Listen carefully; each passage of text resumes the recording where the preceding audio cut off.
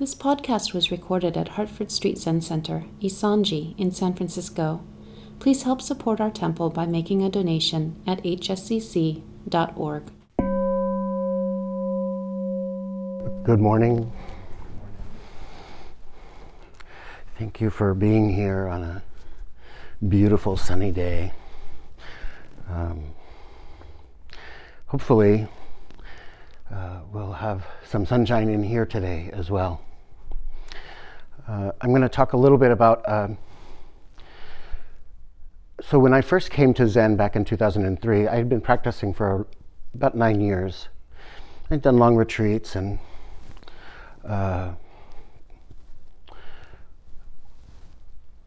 my first Zen retreat, my first sesshin was with, it was Rahatsu sesshin that was being led by Michael Wenger. And Michael had spent the entire practice period talking about the Lotus Sutra. But the sesshin, he only spoke about one thing the whole time, all 7 days, which was the Bodhisattva never disparage. And for me, that was, it was super key for me to understand, oh, this is how I want to be in the world. And it turned something for me. Now, I don't remember anything that Michael said. I remember being in the Buddha Hall and him playing, there's a song done by Greg Fain and Ben Gustin, I think, called Our Hero, which is about that. And it was really interesting to be about day 3 or 4 of sesshin, and Michael Wenger plays this music in the Buddha Hall.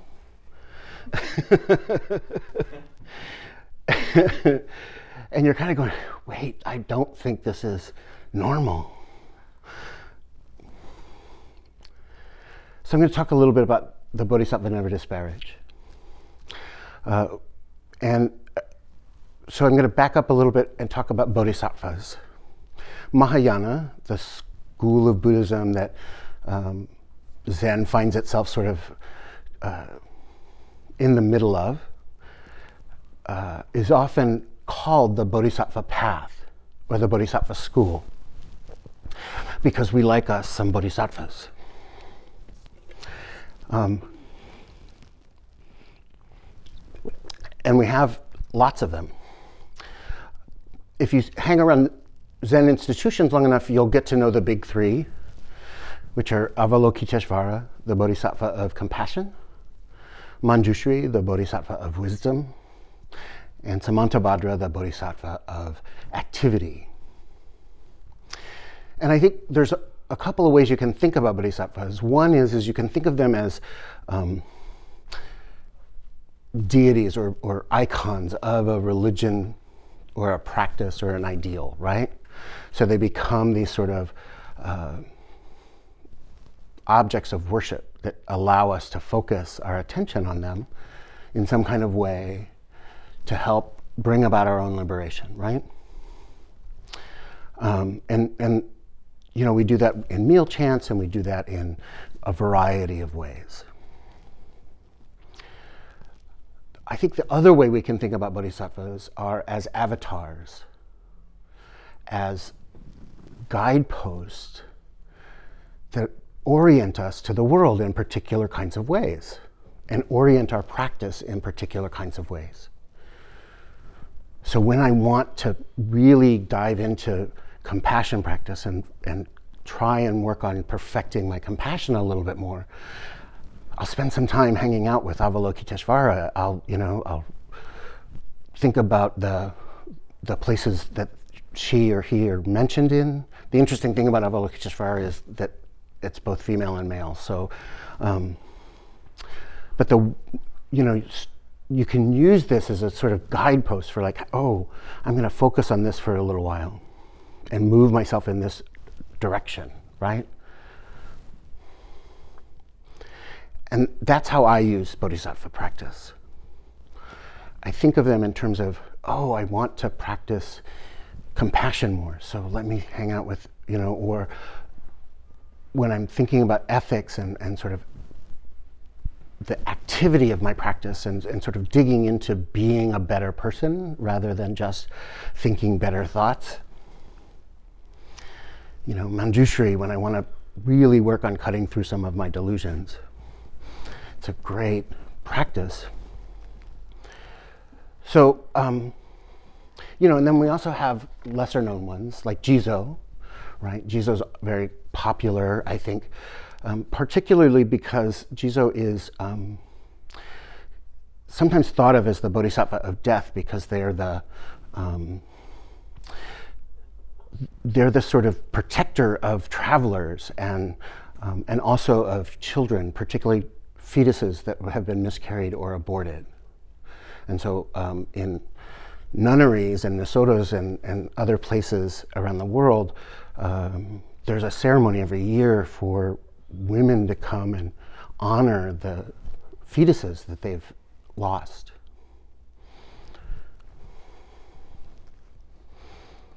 And then there's the Bodhisattva Never Disparage, who comes to us from the chapter 21 of the Lotus Sutra.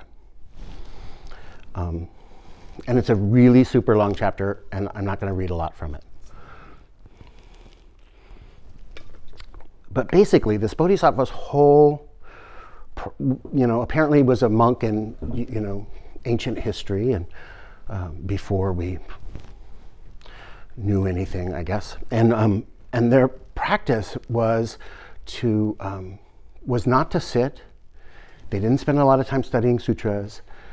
They just sort of walked around and bowed to everybody and said, I will never disparage you or hurt you in any way because I know you're Buddha and I love you.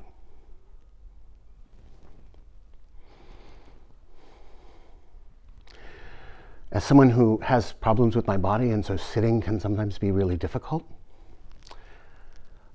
as somebody who I like to study and think theory and intellectually, but I really practice because I want to suffer less.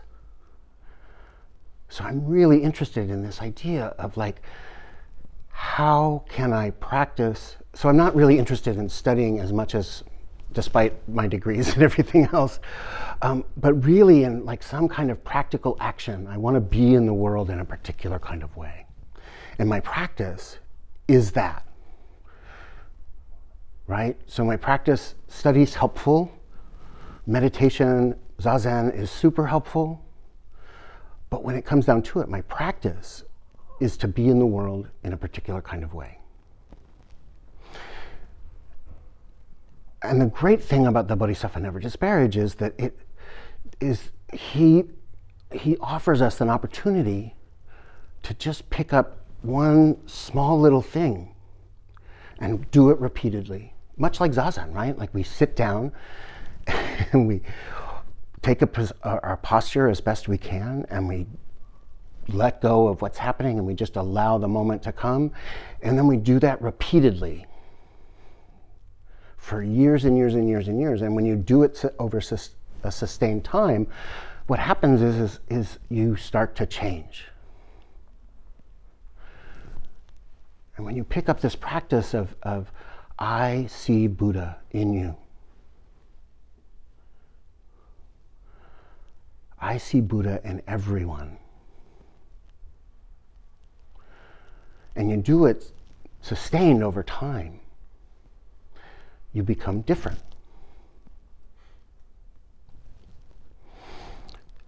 And like most of our practices, it has to start first with ourselves. Thich Nhat Hanh wrote a really great book about the Lotus Sutra called Opening the Heart of the Cosmos. And in it, when he talks about the Bodhisattva Never Disparage, he says, this Bodhisattva removes the feeling of worthlessness and low self-esteem in people. How can I be Buddha? How can I attain enlightenment? There's nothing in me except suffering. And I don't know how to get free of my own suffering, much less help others. I am worthless. Many people have these kinds of feelings, and they suffer more because of them. Never Disparaging Bodhisattva works to encourage and empower people who feel this way to remind them that they too have Buddha nature. They too are a wonder of life, and they too can achieve what Buddha achieves. This is the great message of hope and confidence. This is the practice of Bodhisattva in the action dimension.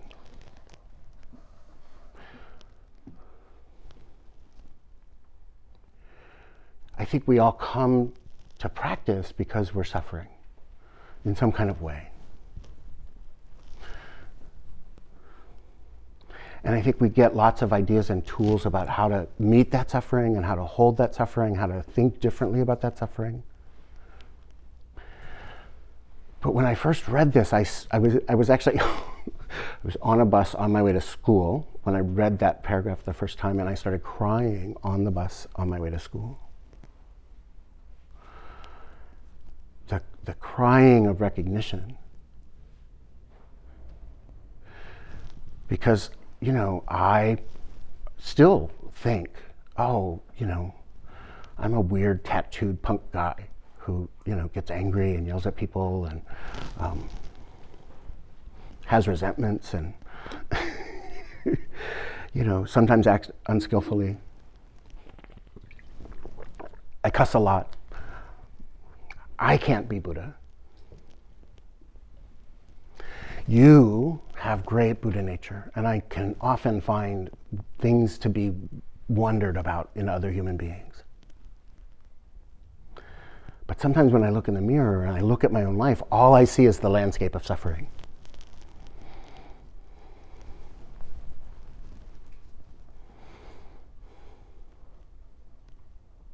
There's an old koan. A monk goes to his teacher and says, "What is Buddha?" And the teacher just responds, "This very mind is Buddha."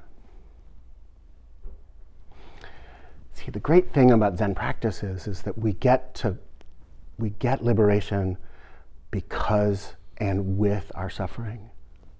We grow out of the mud. It's all of those things that I dislike about myself, or I think are problematic, or, oh, I'm a horrible priest, or I'm a horrible practitioner, or I'm a this, or I'm a that. Like all of those things, that's our enlightenment. That brings us to this moment. And the Bodhisattva Never Disparage says to us, you are Buddha. I love you. Over and over and over again.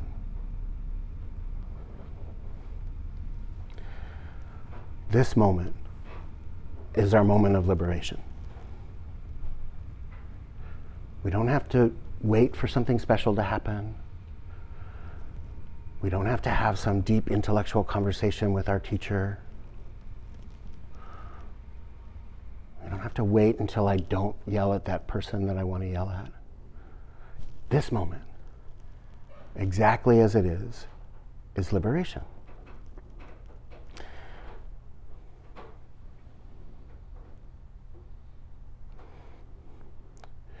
The other really important piece about this story is that at some point, all of the other monks get angry at the Bodhisattva Never Disparage, and they start throwing rocks and sticks at him,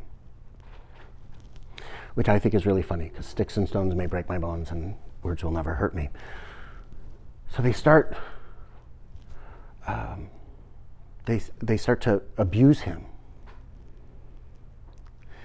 And his response was to move to a safe distance, turn and bow to them and say, I will never disparage you. I know you're Buddha. I love you. The reason that's important is that he moved to a safe distance. I think sometimes that we think that we have to, in the midst of people doing mean things or horrible things or abusing us, that we have to sort of love them. And that's what compassion is, or that's what this request is, right? Let me see Buddha in them.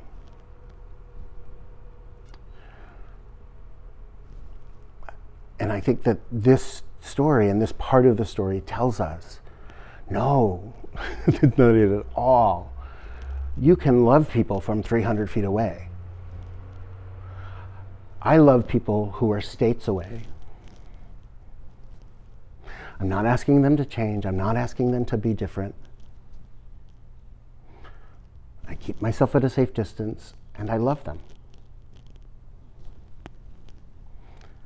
And maybe through the act of my love, they could be changed or not. But that's not the point.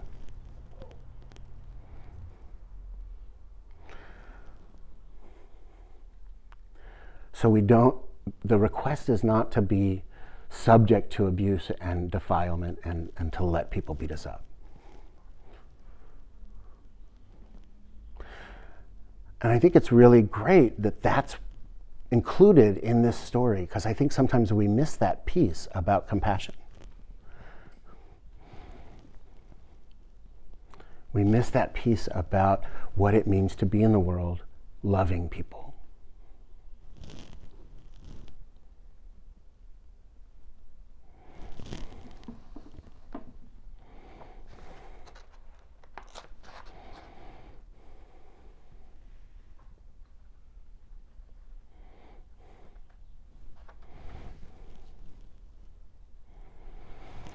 It's claimed that Suzuki Roshi once said, "You're all perfect, and you could use a little improvement."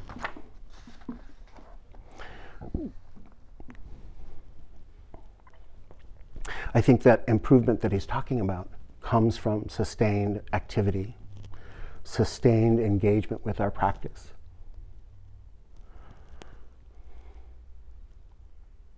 It also comes from knowing that this very mind, this moment, is our liberation. We don't have to go somewhere else to be healed. We don't have to go somewhere else to be free. We don't have to do a special dance.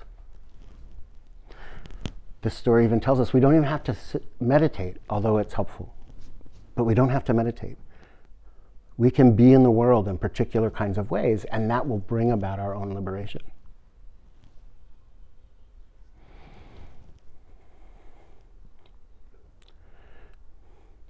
For me, back in 2003, this was great.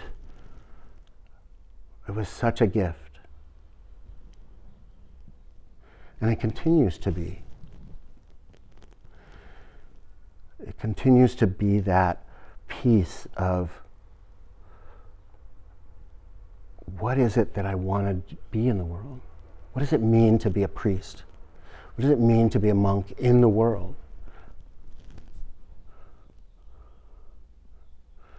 What do I have to offer? And for a very long time, I didn't think I had anything to offer.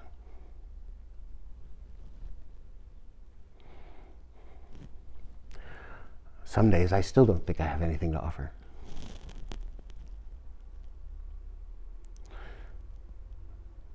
But then I sit down and I catch my breath. I quiet my mind. I settle my body. And the Bodhisattva never disparage appears and says, "I love you."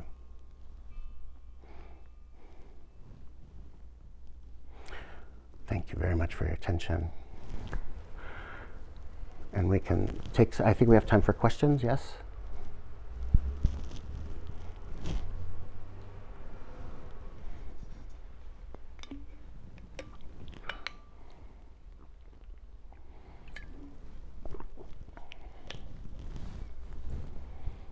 Cheryl. Just wanted to say thank you, and that's very encouraging. Mm. And can you sing the song? No. No, that's not one of my gifts. And I didn't bring a tape of it, so I do actually have it on a MP3 that sometimes it ends up in my rotation of music that plays in my house, and I sort of go, oh yeah, and it takes me right back to being in the Buddha Hall with Michael Wenger and all of these people that I didn't know. Yeah, so I think you can get it off of Zen Center's website, or Myo might even have it, I don't know. No.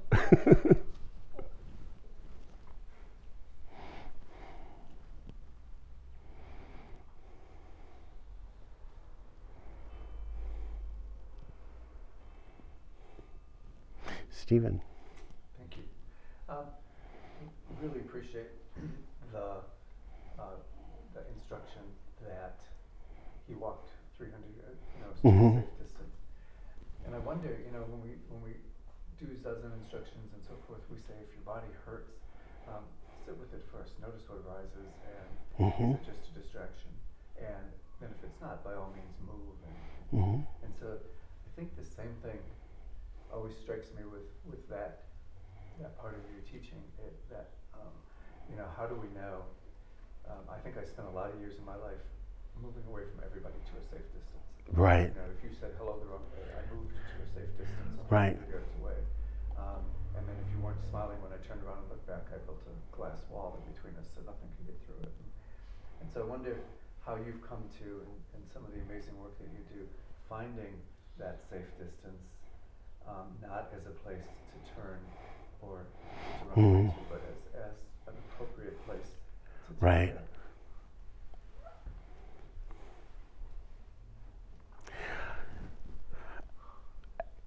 I think that Stephen's question was how do we know when it's right to move away to a safe distance and when to turn towards what's happening.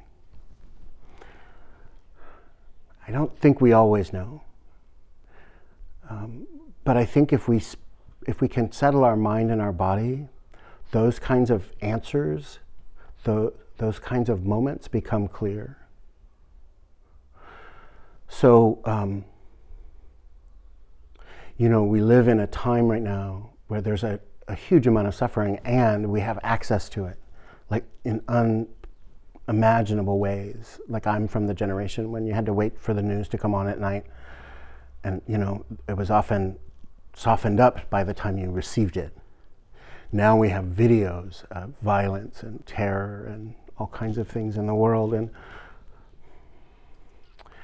I think sometimes it's great because we need to see that. We need to know that that's happening. Because that inspires us to action. But we can also get trapped there. And I think the key is to watch my heart. When I'm watching my heart, I know when my heart's overwhelmed and I need to reach out to my friends and say, oh, just tell me something good that's happening in the world. Or let me see cute little puppies and kittens, right? Or I can see when my heart says move, my heart says no, you don't need to turn towards that. Because that's the other thing, right? Like we can only do what we can do. We can only be who we can be. We don't have to solve the world's problems. I just have to do my part, right? And so knowing that, and so yeah, things like meditation help me get in touch with my own heart. Because that's where those answers come from. And luckily, I have tools to get me to a place where I can hear that. And also, I have tools that tell me when that's being deceitful, right? Because I still have delusion. I keep a spare white charger in my closet just so that I can come riding out on it and be the hero. And that's not necessary, right? So, so trusting our heart, trusting our own experience of this moment, trusting that we are Buddha. The great part of our ordination ceremonies, in faith that we are Buddha, we enter Buddha's way.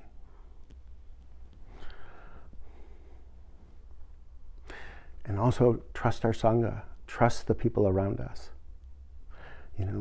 They'll tell us too, girl, you're kind of stuck there. Get a little work done. You're one of those people in my life, right? Like that's what we do for each other. Girl, fix that stuff, it's messy. You're gonna regret that. You don't want to go down that road, right? So, trusting our own heart, trusting our Sangha, trusting our people. Hojo-san. One striking difference between, say, Western New Testament spirituality and Buddhism is that although there are numerous Sanskrit words for love, Buddha doesn't seem to use them. Oh. Compassion, right. Friendliness, Maitri, Karuna, and so forth. Could you elaborate a little bit on where there's a bridge there somewhere? When I first started to practice Zen in particular, Thich Nhat Hanh used to really tick me off because he uses the word love in place of things like karuna and compassion and those things.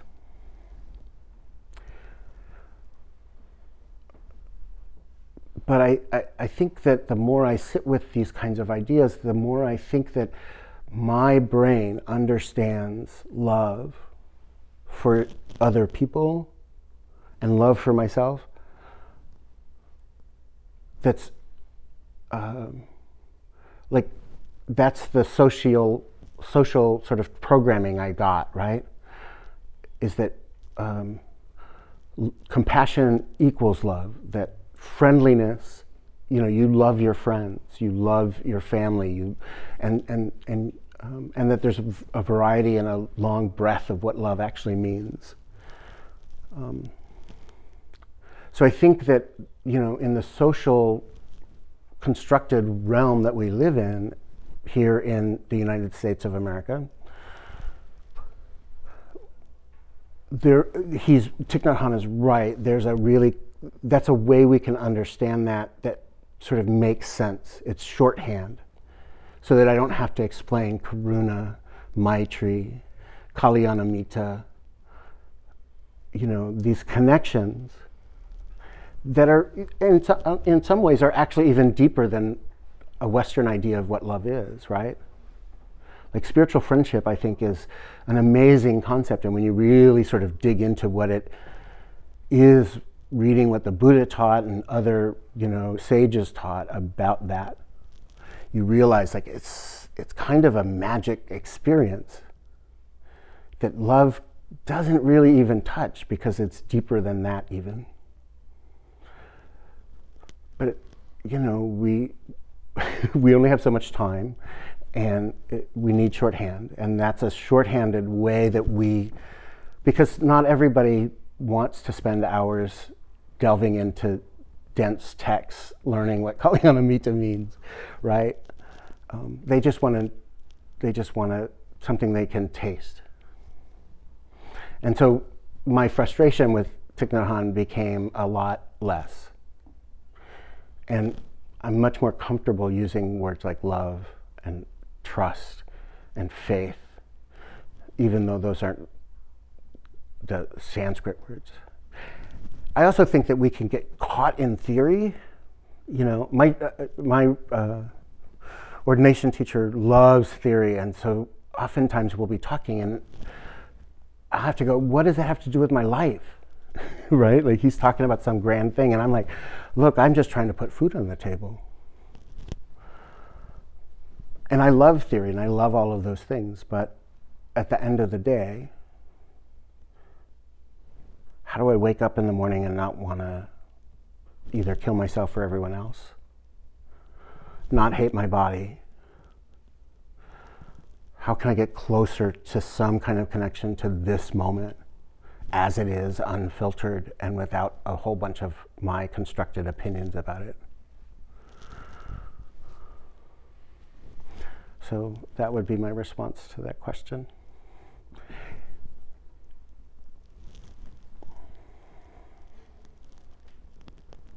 Hi. Hi. What's your name? Ron. Hi, Ron.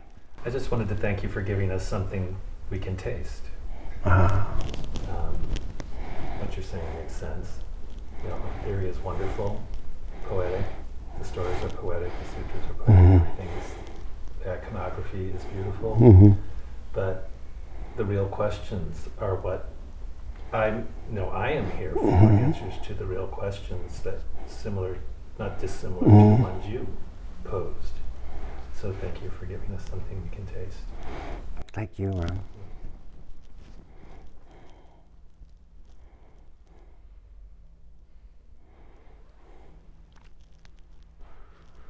I think we have time for one quick one, or we can go eat sugar. Let's eat some sugar. Thank you all very much.